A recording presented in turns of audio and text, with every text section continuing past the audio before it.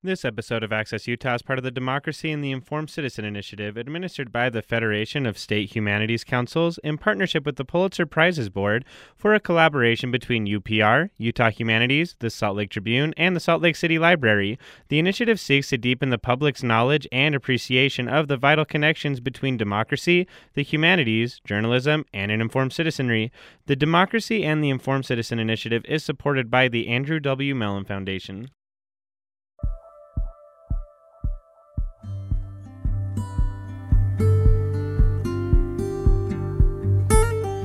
Welcome to Access Utah. I'm Tom Williams. For generations, the Wrights of southern Utah have raised cattle and world champion saddle-bronc riders. Some call them the most successful rodeo family in history. Now Bill and Evelyn Wright, parents to 13 children and grandparents to many more, find themselves struggling to hang on to the majestic landscape where they've been running cattle for 150 years. As the West is transformed by urbanization, battered by drought, and rearranged by public land disputes. Could rodeo, of all things, be the answer? Pulitzer Prize-winning writer John Branch chronicles 3 years in the life of the Wrights in The Last Cowboys, a pioneer family in the New West. John Branch is a reporter for the New York Times. He won the Pulitzer Prize for feature writing in 2013 for Snowfall, a story about a deadly avalanche in Washington state. He was a finalist for the prize in 2012 for his series of stories about a professional hockey player who overdosed on painkillers. His first book, Boy on Ice, won the Penn ESPN Prize for Literary Sports Writing. He was raised in Colorado and he lives with his family now near San Francisco. John Branch will read from and sign copies of The Last Cowboys at the King's English Bookshop in Salt Lake City Saturday, May 19th at 7 p.m. That is free and open to the public. A couple of notes before our conversation today. First note, which could be a big disclaimer or perhaps just an interesting fact. I'm related to the Wright family chronicled in this book. I share a great-great-grandfather with Bill Wright, the patriarch to the extended Wright family featured in the book. And note number 2, we recorded this conversation yesterday afternoon with John Branch. He was at the airport, and you'll hear some public address announcements competing with our conversation. Hope it's not too distracting. So with that, here's part 1 of my conversation with John Branch. How did you discover this family? Yeah, I discovered them through an old editor of mine. I used to be a columnist at the Fresno Bee, and when I moved on to the New York Times, I stayed in touch with my old editor there. He had retired to the Las Vegas area, and over breakfast one day in Las Vegas, he told me all about the Wrights. He followed rodeo a little bit, and just told me about this family of boys that were dominating the saddle-bronc standings at that time. And thought it might be an interesting story, and he knew a little bit about the Wrights and Bill Wright running some cattle up there outside of St. George, and thought this might be a nice tale for the New York Times. And so I ended up spending about a year off and on with the Wrights and wrote that story for the New York Times, and that was 3 years ago. And we decided to build it into a full-fledged book after that. And so it's rodeo, it's ranching, it's family, it's heritage, it's a lot of things. Tell me how you came up with the title, The Last Cowboys. Yeah, I mean, I really think that there's a sense that, people who maybe aren't familiar with the West maybe believe that this whole world is kind of disappearing or has disappeared. They may not realize that there are 600 or 700 rodeos out there every year. They may not realize how many people are still involved in the ranching. But it is, and it does feel like something that's fading. And so it's not hard to imagine my kids, my grandkids, maybe my great-grandkids, not ever really having a lot of experience with it. Will cattle ranching continue to be a big part of the West? How will we treat our public lands? So it's really a nod to kind of a question. Are these the last cowboys? Are these the last vestiges of a West that really made our country? So you go back and you pick up a little pioneer heritage of Bill Wright. He's the patriarch of the family. And it's coming down to what? His sons are the 6th generation and his grandsons are the 7th generation, your grandchildren, the 7th generation. Tell me a little bit about how this the family got started in this land. Yeah, they were part of the Mormon migration. I think Bill's great-great-grandparents came in 1849 to the Salt Lake Valley, and then as part of the Cotton Mission came down south in, I believe, 1862. and have been around that area ever since. Evelyn, his wife, her family about the same time came down to that area, and her family's from Tokerville. And so Bill and Evelyn, 5 or 6 generations later, then met as kids, as teenagers in Hurricane, and began dating. But they have deep roots there. The family's been running cattle on Colab Terrace and Smith Mesa for most of the time since then, including after his, I believe, Bill's grandparents, now I forget now, great-grandparents or grandparents, homesteaded in that area as well. So, yeah, they run deep, and cattle has been a big part of all those generations. 150 years, right, on this land, the family's been there. That's exactly right, yeah. Right all around Virgin. Smith Mesa, where a lot of this book takes place, is just up outside of Virgin, right up against what is now the Zion border, the western border of Zion. So what are the issues that they're facing? This is, I guess, would epitomize the issues that a lot of ranching families are facing. Yeah, I mean, this is really a book not really meant to be nostalgic in any sort of way. It's more, set fully in the 21st century. And the Wrights, like so many others, are dealing with the issues that people out west are dealing with, and that is things like urbanization. A lot of family farms have gone by the wayside for whatever reason. Corporate interests have bought them up, or they just don't have generations of kids that are interested in doing it. Bill is certainly among those that is dealing in a very real way with the federal land issues.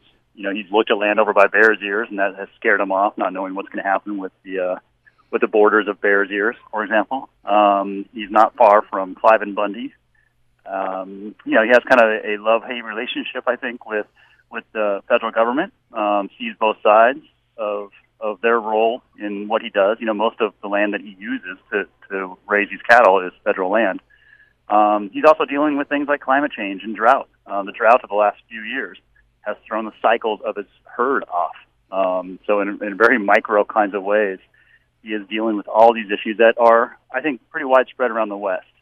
Everything from water to federal land use to urbanization. And now he's got some of that urbanization coming right to his front door as St. George kind of explodes as both a retirement community and as a recreational community. He's feeling the squeeze. He thought he used to be out in the middle of nowhere, and now he's starting to feel the squeeze a little bit. By the way, what does he think of Clive and Bundy and the standoff that happened a few years ago? Yeah, he says he knows Clive and Bundy a little bit and considers him a good cattleman and a good rancher. Certainly, Bill does not have the disposition to get involved, I don't think, in any sort of public event like that, but he has opinions. So I think in some respects he probably agrees with Cliven and thinks that Cliven was picked on. That debate goes back more than 20 years over the desert tortoise.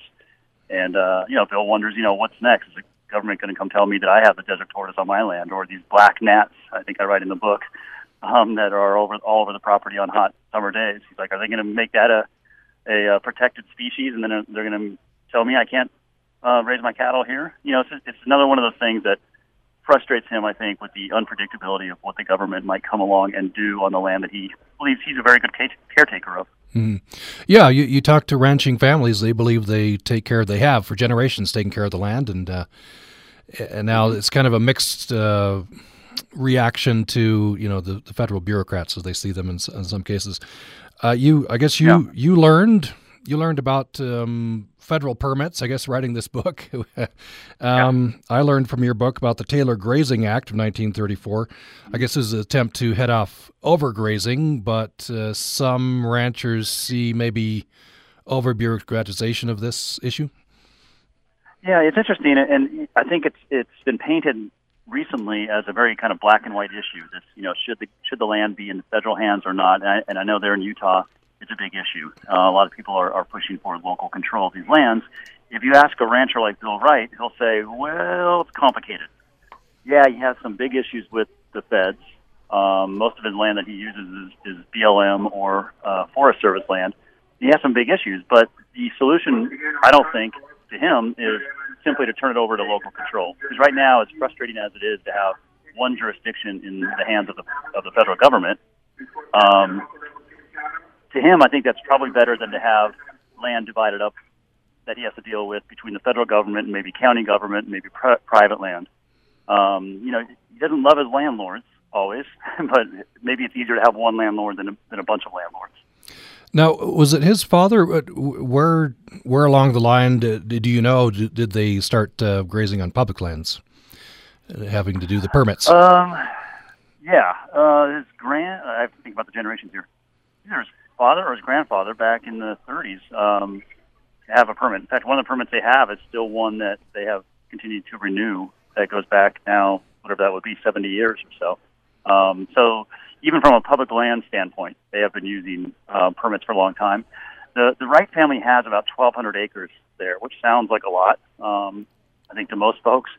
But, because of the sparse vegetation there, you need a lot more land than that for a decent-sized cattle herd. And so they lease from the federal government and from a few private landowners down there, close to 20,000 acres.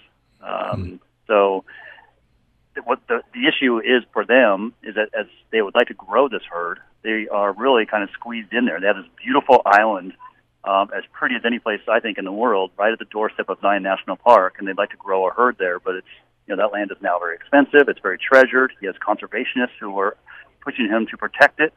He has developers pushing him to sell it. He would love to grow there, but he's kind of squeezed in by a lot of different elements now. And these permits are pretty expensive, I take it. Yeah, I mean, they run in the tens of thousands of dollars. Depends on what they are, and it's really a complicated maze. I had no idea just how complicated they are. The ranchers don't think in terms of acres. Trying to get Bill to explain how many acres he's running, he doesn't think of it that way. He thinks of it in terms of animal units per month, which means he may get a permit that allows him to run on 4 months a year up to, I'm just making up numbers here, 100 head of cattle. And then outside those 4 months, he's got to find another permit somewhere else. Those permits are basically designed, by the BLM, for example, to say this is what this land can handle. It can handle, in that example, 100 cattle over 4 months, but the other 8 months it has to be emptied.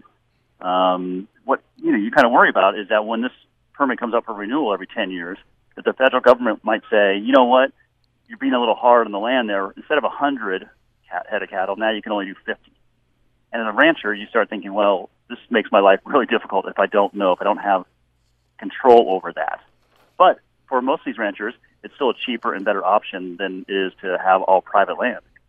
Most of Utah and many states around the West are majority public lands. And so they deal with it, but they don't always like the unpredictability of it. They're trying to build something long-term here, and that can be very difficult when you have a patchwork of these permits.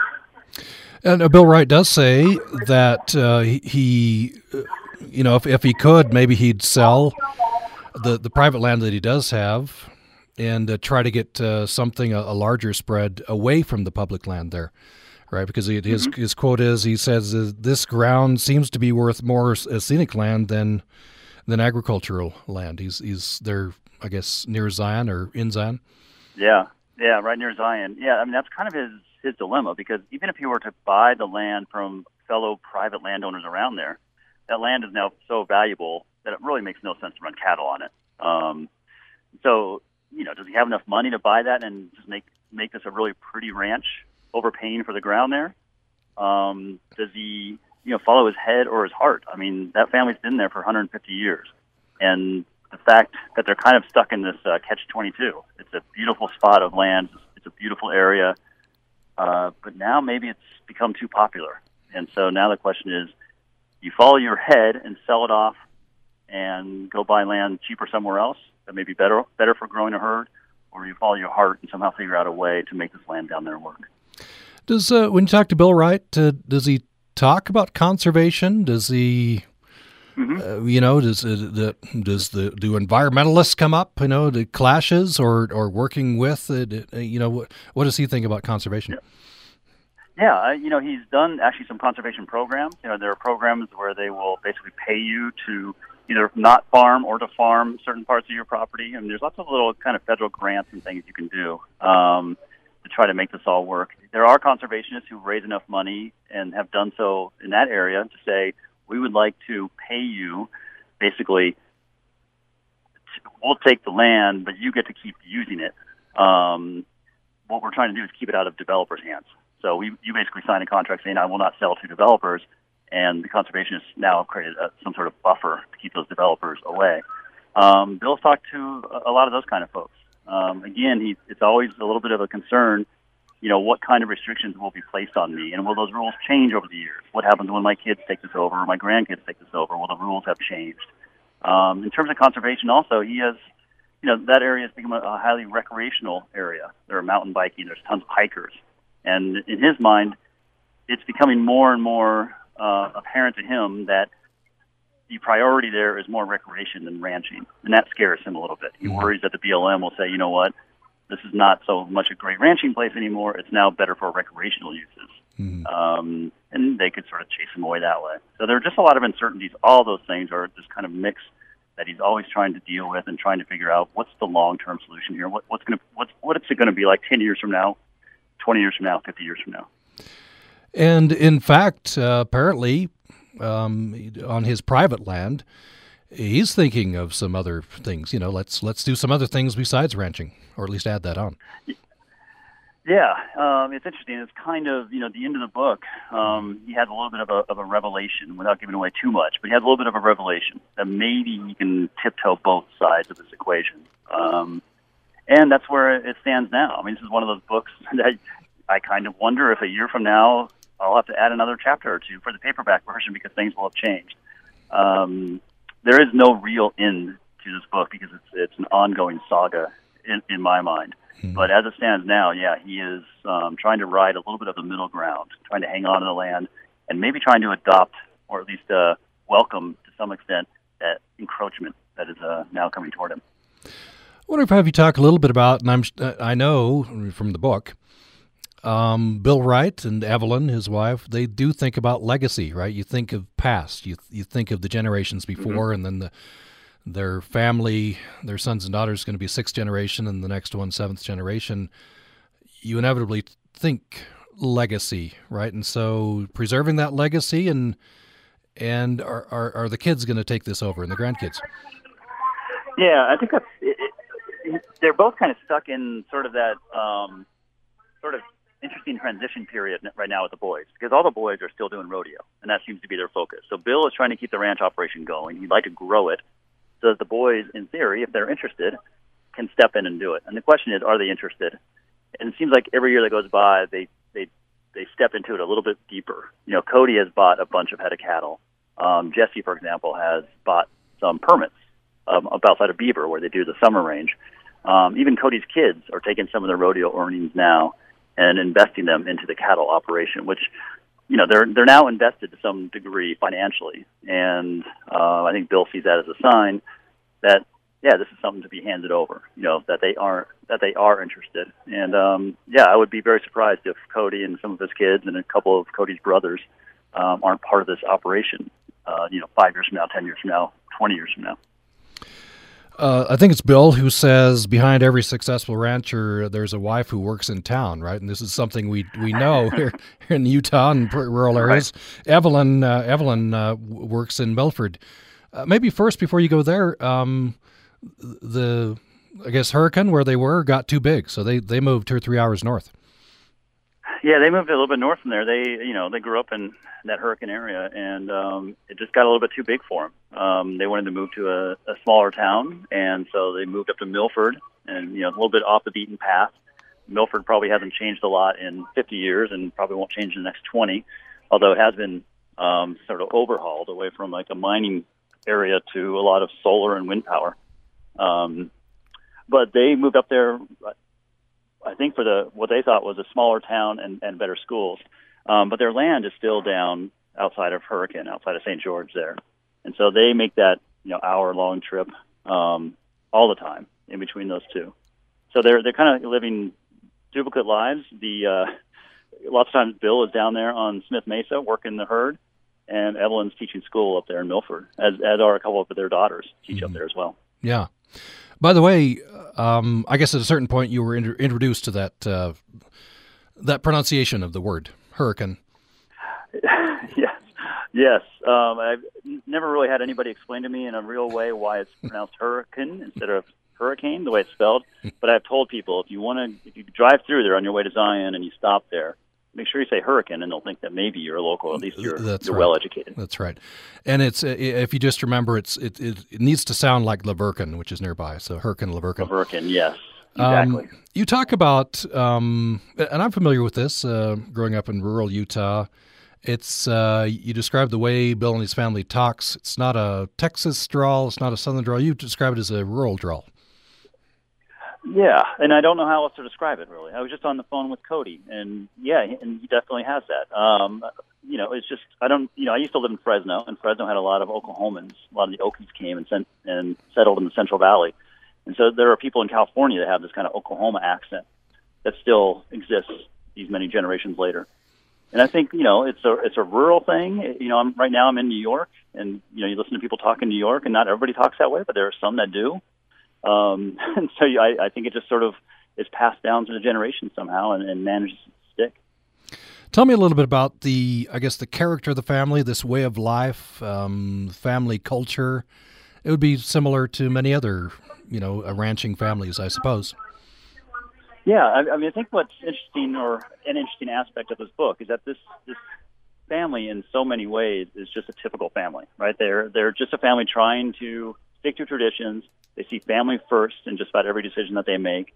They're holding on to ways that they've been holding on to for many, many years. They're trying to build a future in the 21st century through ranching and rodeo. Not a lot of people, I think a dwindling number of people, would see that as your ticket to a healthy future. But they're also extraordinary in a couple of ways. One is that they have all these world champion saddle-bronc riders, which then kind of allows them to take some of that money, and you don't get really rich in rodeo, and the next rodeo could be your last because there are a lot of injuries in rodeo, but they do very well. So several of the brothers do pretty well. So they have this kind of seed money if they want to use it for ranching, which kind of gives them a leg up over maybe some other families. And they will really want to do it all together. I thought maybe when I got into this, I would find that the next generation would be like, no, I don't want to do this. I want to move to Salt Lake and work in an office and go to college and become a finance major or something. They all seem to really want to continue the tradition of working out on the land as a rancher or some sort of in rodeo. And I have not come across any of the Wrights of those 13 that have really stepped away and sort of become like a black sheep from what they've been doing for a lot of generations now. You're listening to Access Utah. I'm Tom Williams, and we're talking with Pulitzer Prize-winning writer John Branch. And he chronicles 3 years in the life of the Wright family, based in Milford, Utah. And their ranching operation is down near Zion National Park. In his book, The Last Cowboys, A Pioneer Family in the New West. We're talking about that book on the program today. John Branch will read from and sign copies of The Last Cowboys at the King's English Bookshop in Salt Lake City on Saturday, May 19th, 7 p.m. That event is free and open to the public. We're talking about the ranching side of this story. We'll get into talking about the very interesting rodeo life. And the Wright family features 3 world champion saddle-bronc riders. Talk about rodeo following this break. This is Dr. Taki May for Bringing More to Life. Many patients and close family members are interested in discussing end-of-life issues with their physician.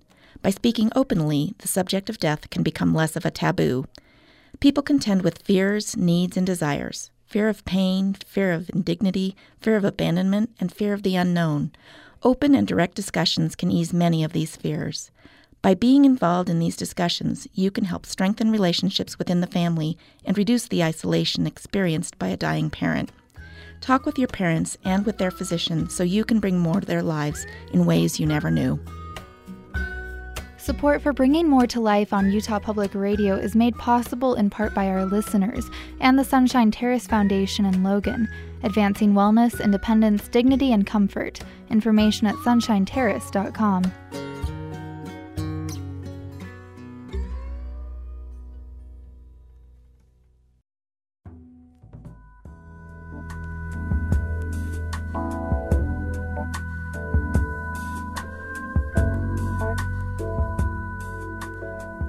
Programming on Utah Public Radio is made possible in part by our members and AggieCribs.com, produced and maintained by USU Student Media, offering Logan housing options, the ability to buy or sell contracts, and other resources. Drop-down boxes customize housing searches. Details at AggieCribs.com.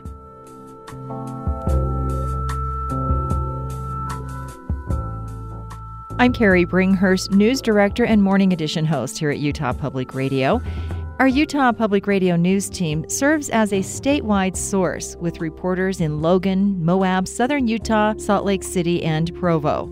If you have comments, story ideas, or questions for any of us at the station, we'd love to hear from you. Visit our website, upr.org, share ideas on Facebook, Twitter, or Instagram. Be sure to include hashtag #IamUPR. Thanks for listening.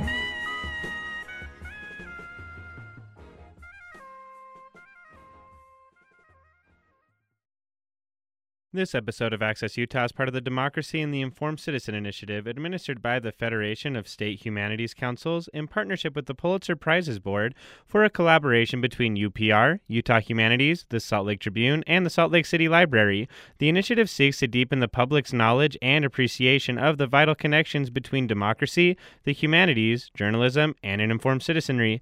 The Democracy and the Informed Citizen Initiative is supported by the Andrew W. Mellon Foundation.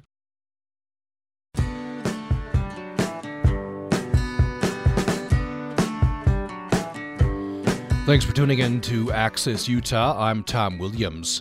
For generations, the Wrights of southern Utah have raised cattle and world champion saddle-bronc riders. Some call them the most successful rodeo family in history. Now Bill and Evelyn Wright, parents to 13 children and grandparents to many more, find themselves struggling to hang on to the majestic landscape where they've been running cattle for 150 years as the West is transformed by urbanization, battered by drought, and rearranged by public land disputes. Could rodeo, of all things, be the answer? Pulitzer Prize-winning writer John Branch chronicles 3 years in the life of the Wrights in his book, The Last Cowboys, a pioneer family in the New West. And in the second part of our conversation with John Branch, we'll get into talking about the rodeo life. John Branch will read from and sign copies of The Last Cowboys at the King's English Bookshop in Salt Lake City on Saturday, May 19th, 7 p.m. And that event is free and open to the public. Here's part 2 of my conversation recorded yesterday at the airport. John Branch was at the airport with Pulitzer Prize winner John Branch. 3 world champions among those sons. In fact, Milford, you drive in and they acknowledge that this is home of the Wright family, home of world champions, right? That's exactly right. You would drive in and there is a kind of a signs on the 3 entrances to Milford, the 3 different highways that kind of come in and intersect there, are signs that used to say, when I first started reporting this is the home of Cody Wright, 2-time world champion, and then Jesse won, and then Spencer has since won, and they've had to update their signs a few times. Mm-hmm. And even the little rodeo ring that is near the ballpark there in the center of town, they've named after Cody Wright. So there's a sign there as well. So certainly they are the most famous residents in Milford, and there are a lot of Wrights there. And if you're finding yourself wandering through Milford for whatever reason, if you're on that road, you'll certainly know, it's hard to miss, that Cody Wright and his brothers are the world champion saddle-bronc riders there in town. So Bill and Evelyn, 13 kids. Yeah, they had 13 kids. For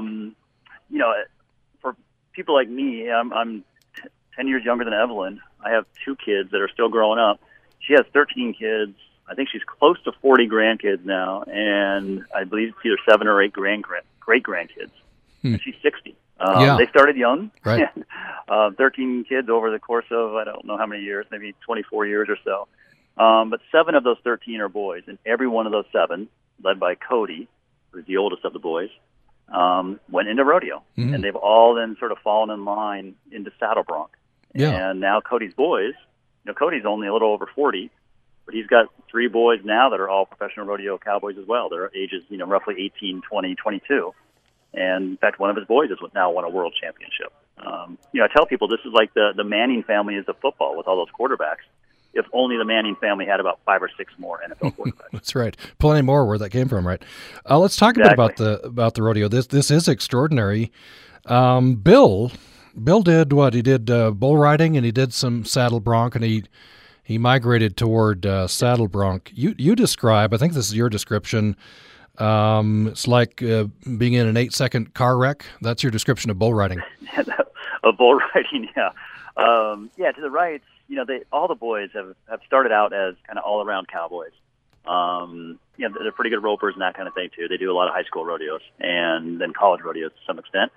And then every single one of them has then sort of merged and started to really focus on saddle-bronc. And I think the reason is Bill believes it's the most beautiful of those rough stock events. He thinks it's the most real because it's actually, its roots are from trying to break horses. It's not like bull riding, which is probably just some drunken stunt some night where somebody said, "I dare you to get on that bull." He thinks there's a real purpose in saddle-bronc, or at least it has a heritage with a real purpose.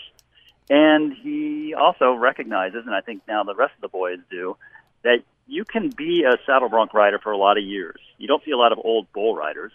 As much prestige and maybe money you might be able to make in bull riding these days, but you don't get old very well in bull riding. And so saddle-bronc, as much as these guys are getting hurt, and the book is filled with a litany of all their injuries, and I think you still will understand that saddle-bronc, if you're going to choose a crazy sport, saddle-bronc is probably the least crazy of those. And I mean, people who are around rodeo know that injuries are a part of it. Maybe a few fewer in saddle-bronc. I had a friend one time who was into bull riding. I did it professionally for a while, and you just waited for whatever the injury was that season. You just knew there was going to come one. But tell us the rules. Tell us a little bit more about saddle-bronc riding.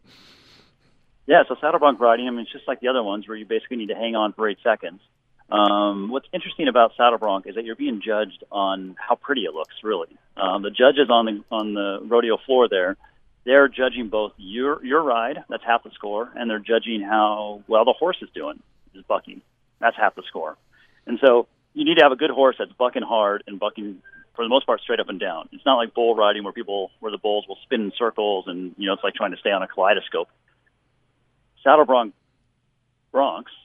are, the best ones will just go up and down really, really high. They're trying to get you off. And the best cowboys to get a big score is to basically look like you're trying to make it look very easy. And when the horse's front hooves hit the ground, your front feet, or your feet, need to be up as high on the neck, up toward the mane as possible. And when the horse then kind of recoils and jumps off its back legs, you pump your feet back. And in theory, you're like a dance partner.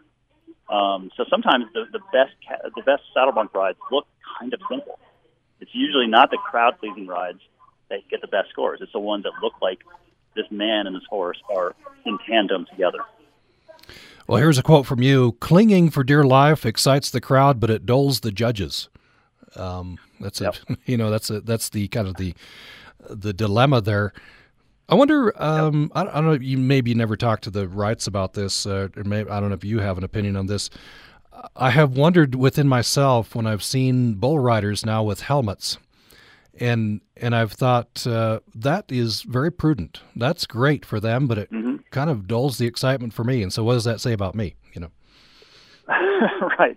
And it's interesting because I think in the professional bull riders now, the tour that goes around the country, sort of separate from the rodeo circuit, I believe they are required to wear helmets. I did a story for the New York Times several years ago about that group, and at that time they did not. But it's kind of like what we've seen in football, and then we saw in hockey. Hockey had helmets, and then they kind of grandfathered it in. So you do see in the rodeos, you'll see some bull riders with helmets, but not all of them. And I don't think I've seen a saddle-bronc rider with a helmet. They're wearing cowboy hats. And so, concussions are the name of the game. I've written a lot over the years about concussions in sports. There's not been a lot of research, I don't think, done on rodeo cowboys and what kind of brain diseases they may get from a bunch of hits to the head. But certainly that is one of the fears, that they fall a lot, get kicked a lot in the head. And, you just hope it's nothing tragic or life-altering. There's a scene, this is in your New York Times article, the first came out first, now you have the book, where Cody, on his dismount, I don't know if you call it that, but he's getting off the horse. There's usually a rider that comes up, could take you off, or I guess you jump off. He's severely dislocated his shoulder, but then he gets back on, I guess a little while later. You got to you got to make the ride to make the money, right? And That's exactly right. Really taped up his and he does a beautiful ride, except he forgets to do one move that's required, and he's disqualified, I guess, and it's because he's worried about his shoulder. Yeah, this is kind of a sticking point in rodeo, and the Wrights have been on both sides of this, and that's called the markout rule.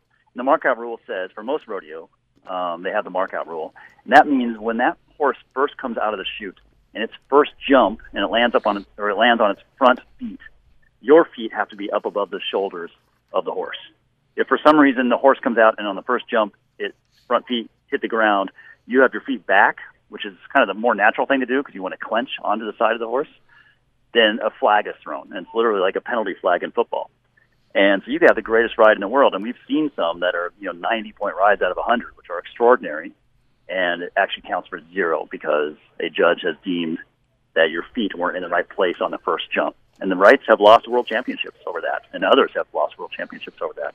Rodeo sticks to its traditions too. There's no replay for the most part, which might prove otherwise, the way other sports have gone to replay. And anymore, and especially when you get to the National Finals Rodeo in Las Vegas in December, you could be talking about tens or even hundreds of thousands of dollar differences over a pretty subjective call.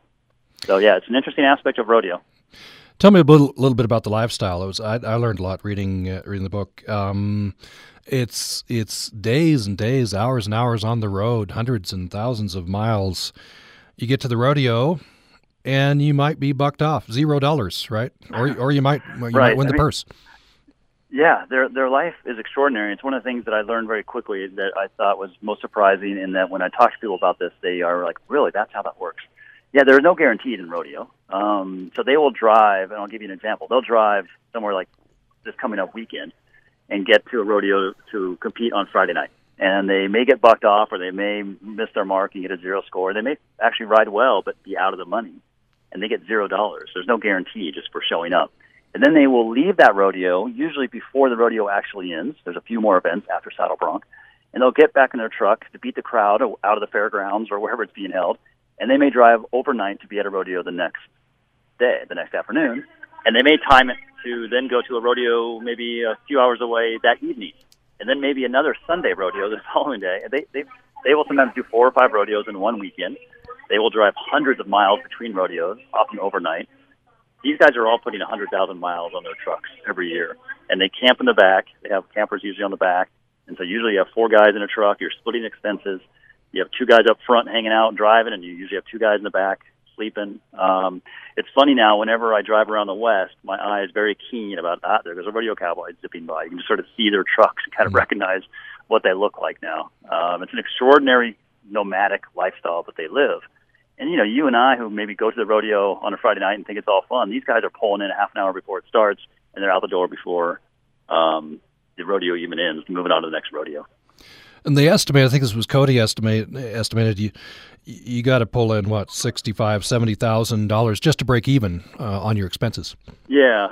And most of these rodeos, I mean, they know how the system works. They know which rodeos pay out the best and that sort of thing. But most of these rodeos that we're talking about are maybe paying at least $1,000 for the winner. I mean, there are some that pay far less than that. But the Wrights are going to rodeos that will pay anywhere from $1,000 to maybe $3,000 for the winner. And you'd like to go to enough rodeos to get into the top 15 of the standings by the end of the year. That's a huge thing for them. And the standings are determined by how much money you've made. And so if you get into the top 15, which is usually about $60,000 or so, it has been the last couple of years, then you get to go to the National Finals Rodeo. And that is 10 nights in Las Vegas, sellout crowd of 19,000 people every night. And the stakes there are $26,000 or $27,000 a round for 10 rounds. So you can multiply your money. You can get into the national finals by going to 100 rodeos over the course of the year, and then over 10 nights, you might triple or quadruple your money if you have a really good run. And so 3 world champions in the family now, over 2 generations, right? On the cover of the book, by the way, it's a couple of grandkids, right? Yeah, actually now there's 4 because 3 of the brothers have won. And now one of Cody's kids have. So there's actually 4 Wrights have won a total of 5 world championships over, I think, the last 11 years or so. And yeah, the cover of the book is picture of Ryder Wright and Stetson Wright, who are two of Cody's boys. And that was taken a few years ago by Josh Hainer, a New York Times photographer. And those boys are now both professional cowboys, and Ryder won the world championship last year. So some of the money is being plowed back into the ranch. Is that a way to support the ranch? Is they want to make sure it continues? Do they want to go back and work it? Yeah, that's kind of the crux here. And they don't do this solid accounting. It's not like they come back from a rodeo weekend and Cody or Bill or anybody else saying, okay, let's divvy this up and give X amount to the ranch or anything. If they are interested, then they will say, you know what, hey, Dad, I wouldn't mind giving some of this money, and if this can buy 20 head of cattle, let's go buy some cattle. Or if this will help buy that permit we need to expand a little bit, let's do that. And so nobody's asking them to do it. I mean, Bill is even like, if they want to come do it, they know what needs to be done. So now Cody's bought in, and a couple of the other boys have bought in, and now the next generation is starting to buy in. But there's no real arithmetic, no real expectation going on. It's very organic, and that's one of the things that I find extraordinary about this family is that they just deal with things as they come. I think it's difficult for them to plan the future too far for all these different reasons that we've been talking about. But they are extraordinary at just dealing with things as they come, and that includes, the next rodeo you might win $100,000 like Cody did in Calgary a few years ago. Now, what are you going to do with that money? Do you want to put that into a new house? Do you want to put it into a car? Do you want to put it into a savings account, or do you want to put it into the family ranch? It's totally up to you. Now, as we've been talking about in the back of my mind, I'm thinking some of our listeners right now are staunch animal rights advocates. Yep. I wonder if any of that, and some of who criticize rodeoing and criticize some aspects of ranching. I don't know if that seeps through to the Wright family. Do they respond to that? Does it not come through? Do they not hear that criticism? I don't think it. I mean, they're certainly aware of it. I mean, I've been to some rodeos where you might see a couple of protesters. You don't see it a lot. Rodeo, I think, to its credit, has changed a lot of its rules in terms of how to provoke animals and how to treat animals. I'm sure there are certainly critics that remain. I think it's interesting to sort of point at rodeo as being, in some way inhumane.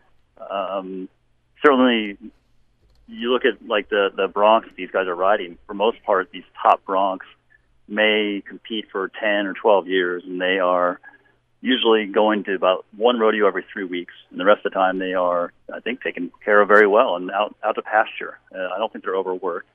Is that the best lifestyle for them? I don't know. I don't know what else would happen to them otherwise. We're also talking about a sport that is part of the tradition of things like ranching.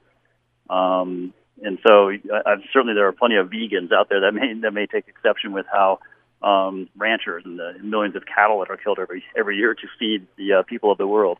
So to pick on rodeo as a sport, I think it's just emblematic of a lifestyle. I think they've made some changes, and I've been around the chutes quite a bit, and I have not seen anything that has made me kind of go, "Ooh, that's not good." That has made me wince. I think those animals, they're respected. This is a lifestyle that these people respect, and these horses and bulls, for example, cost a lot of money, and they have long, long tenures. So it behooves people to take good care of them. I know we need to let you get going here. Just one last question: What do you take away now, having spent this time with the extended Wright family? Yeah, it's interesting. There are a lot of takeaways, but as I'm just about getting ready to go on a plane from the East Coast back home to California, and I will sit in the window seat, and I'll be staring out the window, looking at this vast flyover country that everybody talks about. And I think people should understand, and I hope they do understand, and if they read the book, they will understand, that down below there in all those empty spaces are a lot of people working really, really hard, trying to make a living, trying to hold tight to tradition. These are the kind of people who built the West. Warts and all, whatever. But I certainly now look at that kind of Western landscape and think, is it changing, and is it changing for the good? And is there a place for people like this that have helped build the West? Well, thank you very much, John Branch, author most recently of The Last Cowboys, a pioneer family in the New West. And as you've heard, he's getting ready to board a plane there. We appreciate you taking some time to be with us. My pleasure. Thank you so much. And thanks for listening to Access Utah. John Branch was back east. Not sure exactly where. He was at the airport, obviously, there, and he was heading home to his home near San Francisco in California. John Branch is a reporter for the New York Times. He won the Pulitzer Prize for feature writing in 2013 for Snowfall, a story about a deadly avalanche in Washington state. His latest book that we talked about there, The Last Cowboys, a pioneer family in the New West. Our thanks to him. Hope you'll join us tomorrow. Here's Jack Schaefer writing in Politico. He says, for a preview of the newspaper industry's coming death, turn your gaze to Colorado, where the withering and emaciated Denver Post finds itself rolling in profits. And the point of the article is that there's a model employed by the owners of the Denver Post and other papers that you can slash staff, you can slash costs, and you can make money in a dying industry. That's the part of it that really stands out to you. And in fact, the headline in Politico, "This is how a newspaper dies." We hope, those of us who love newspapers and hope for their continued health, hope it's not a dying industry. We're going to talk about the Salt Lake Tribune, which has slashed employees and cut costs. That announcement was made recently. We'll have the editor of the paper, Jennifer Napier-Pierce, with us tomorrow. Hope that you'll join in the conversation. Thanks for listening today. I'm Jeremy Hobson. E-cigarettes or vapes started as a way to quit smoking, but there are questions about safety and kids may be getting hooked. Unlike conventional cigarettes, where youth use them as a way to emulate adults, the e-cigarette epidemic has grown from the young kids up into the adults. That's next time on Here and Now. Join us this morning at 11 on Utah Public Radio. Hey, I'm Tom Power. Legendary journalist and author Tom Wolfe has died. Tom's book, The Electric Kool-Aid Acid Test, defined a generation by following the merry pranksters on their drug-fueled trip through America. We tracked down one of the pranksters and asked how he'll remember Tom Wolfe. Coming up on Q from PRI, Public Radio International. Join us this afternoon at 1 on Utah Public Radio.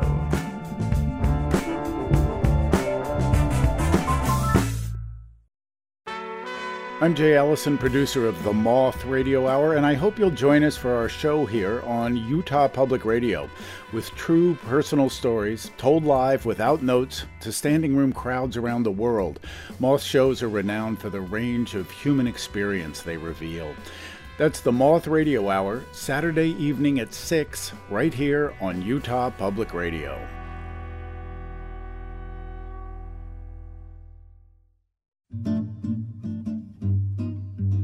Next up is Bread and Butter, a culinary chronicle with Lael Gilbert. Many otherwise astute folks use the terms hot chocolate and hot cocoa interchangeably, probably because they are both hot and chocolatey. But these two beverages are not the same thing.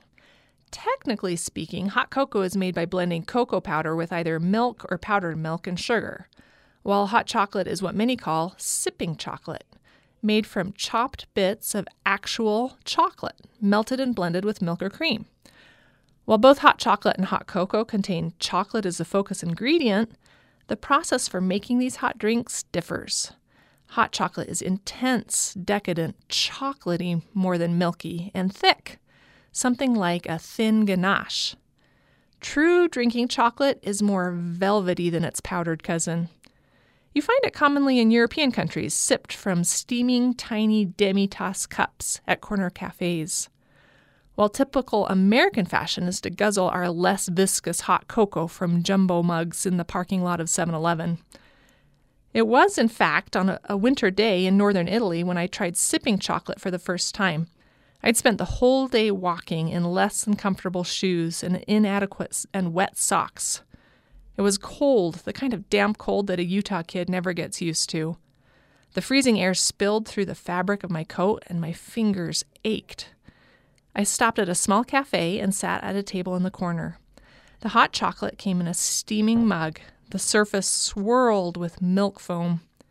2 crunchy almond biscotti sat on a charmingly mismatched saucer beside it. I sipped, savored, and warmed. I dipped the crunchy twice-baked cookies and consumed each slathered bite with rapture. It filled me, warmed me, and satisfied me from head to toe. So you can see why I've become a bit fixated on replicating the experience. I've found several recipes and finagled them a bit to achieve perfection. For Italian-style hot chocolate, this is what you can do. Use 1 cup of half and half. If you aren't a coffee drinker, you may not have half and half in your fridge. And you can substitute 2% milk for adequate creaminess, but I would not go any skinnier than that. Use 2 teaspoons arrowroot. Arrowroot is a thickener like cornstarch, but it makes the drink taste smooth and nutty, as opposed to the slightly gelatinous taste that cornstarch leaves. I found arrowroot in the health food section of the grocery store. Use 3 strips of orange zest. Chocolate and orange is a classic Italian combination. Just peel off a 1-inch strip with a vegetable peeler, keeping it as thin as possible. 2 tablespoons sugar and 4 ounces of bittersweet chocolate. 70% cacao is recommended, but I used what I had in my pantry, which was 60%. Bittersweet chocolate chips. Don't consider using those cheap waxy chips you got on sale at Christmas. Splurge on something with lots of cacao. If you don't like dark chocolate, don't despair. Combined with the other ingredients, the dark bitterness of the intense chocolate mellows to creamy sweetness. To make it, mix a bit of the cold half and half with the arrowroot in a small bowl until it's smooth. Then, in a saucepan over medium heat, warm the milk and orange zest until it's bubbling around the edges. Remove the orange zest and stir in the sugar and arrowroot mixture. Cook for about 1 minute more, but don't overcook it or the arrowroot will begin to break down. Then remove it from the heat and whisk in the chocolate until it's smooth and drink up. Serve it in little demi-tasse cups with a biscotti on the side, and feel free to stick a pinky in the air as you sip, but mostly be very warm and very happy. This is Lael Gilbert for Bread and Butter.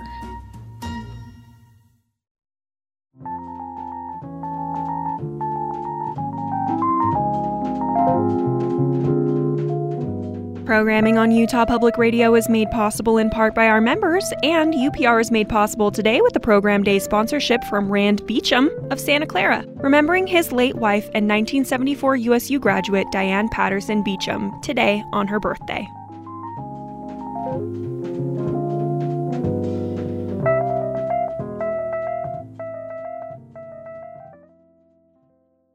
Democrats are on track for a rare victory on the Senate floor.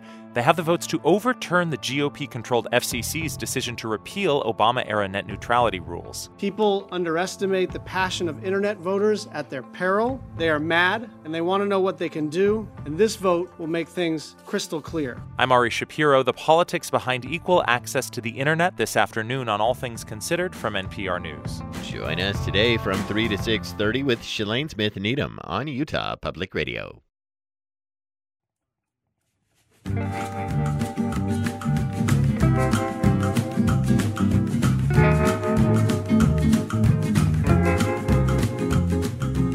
You're listening to Utah Public Radio, a statewide service of Utah State University and the College of Humanities and Social Sciences. KUSR Logan, KUSK Vernal, KUSL Richfield, KUST Moab, KCEU Price, KUSU-FM Logan. Also heard at upr.org.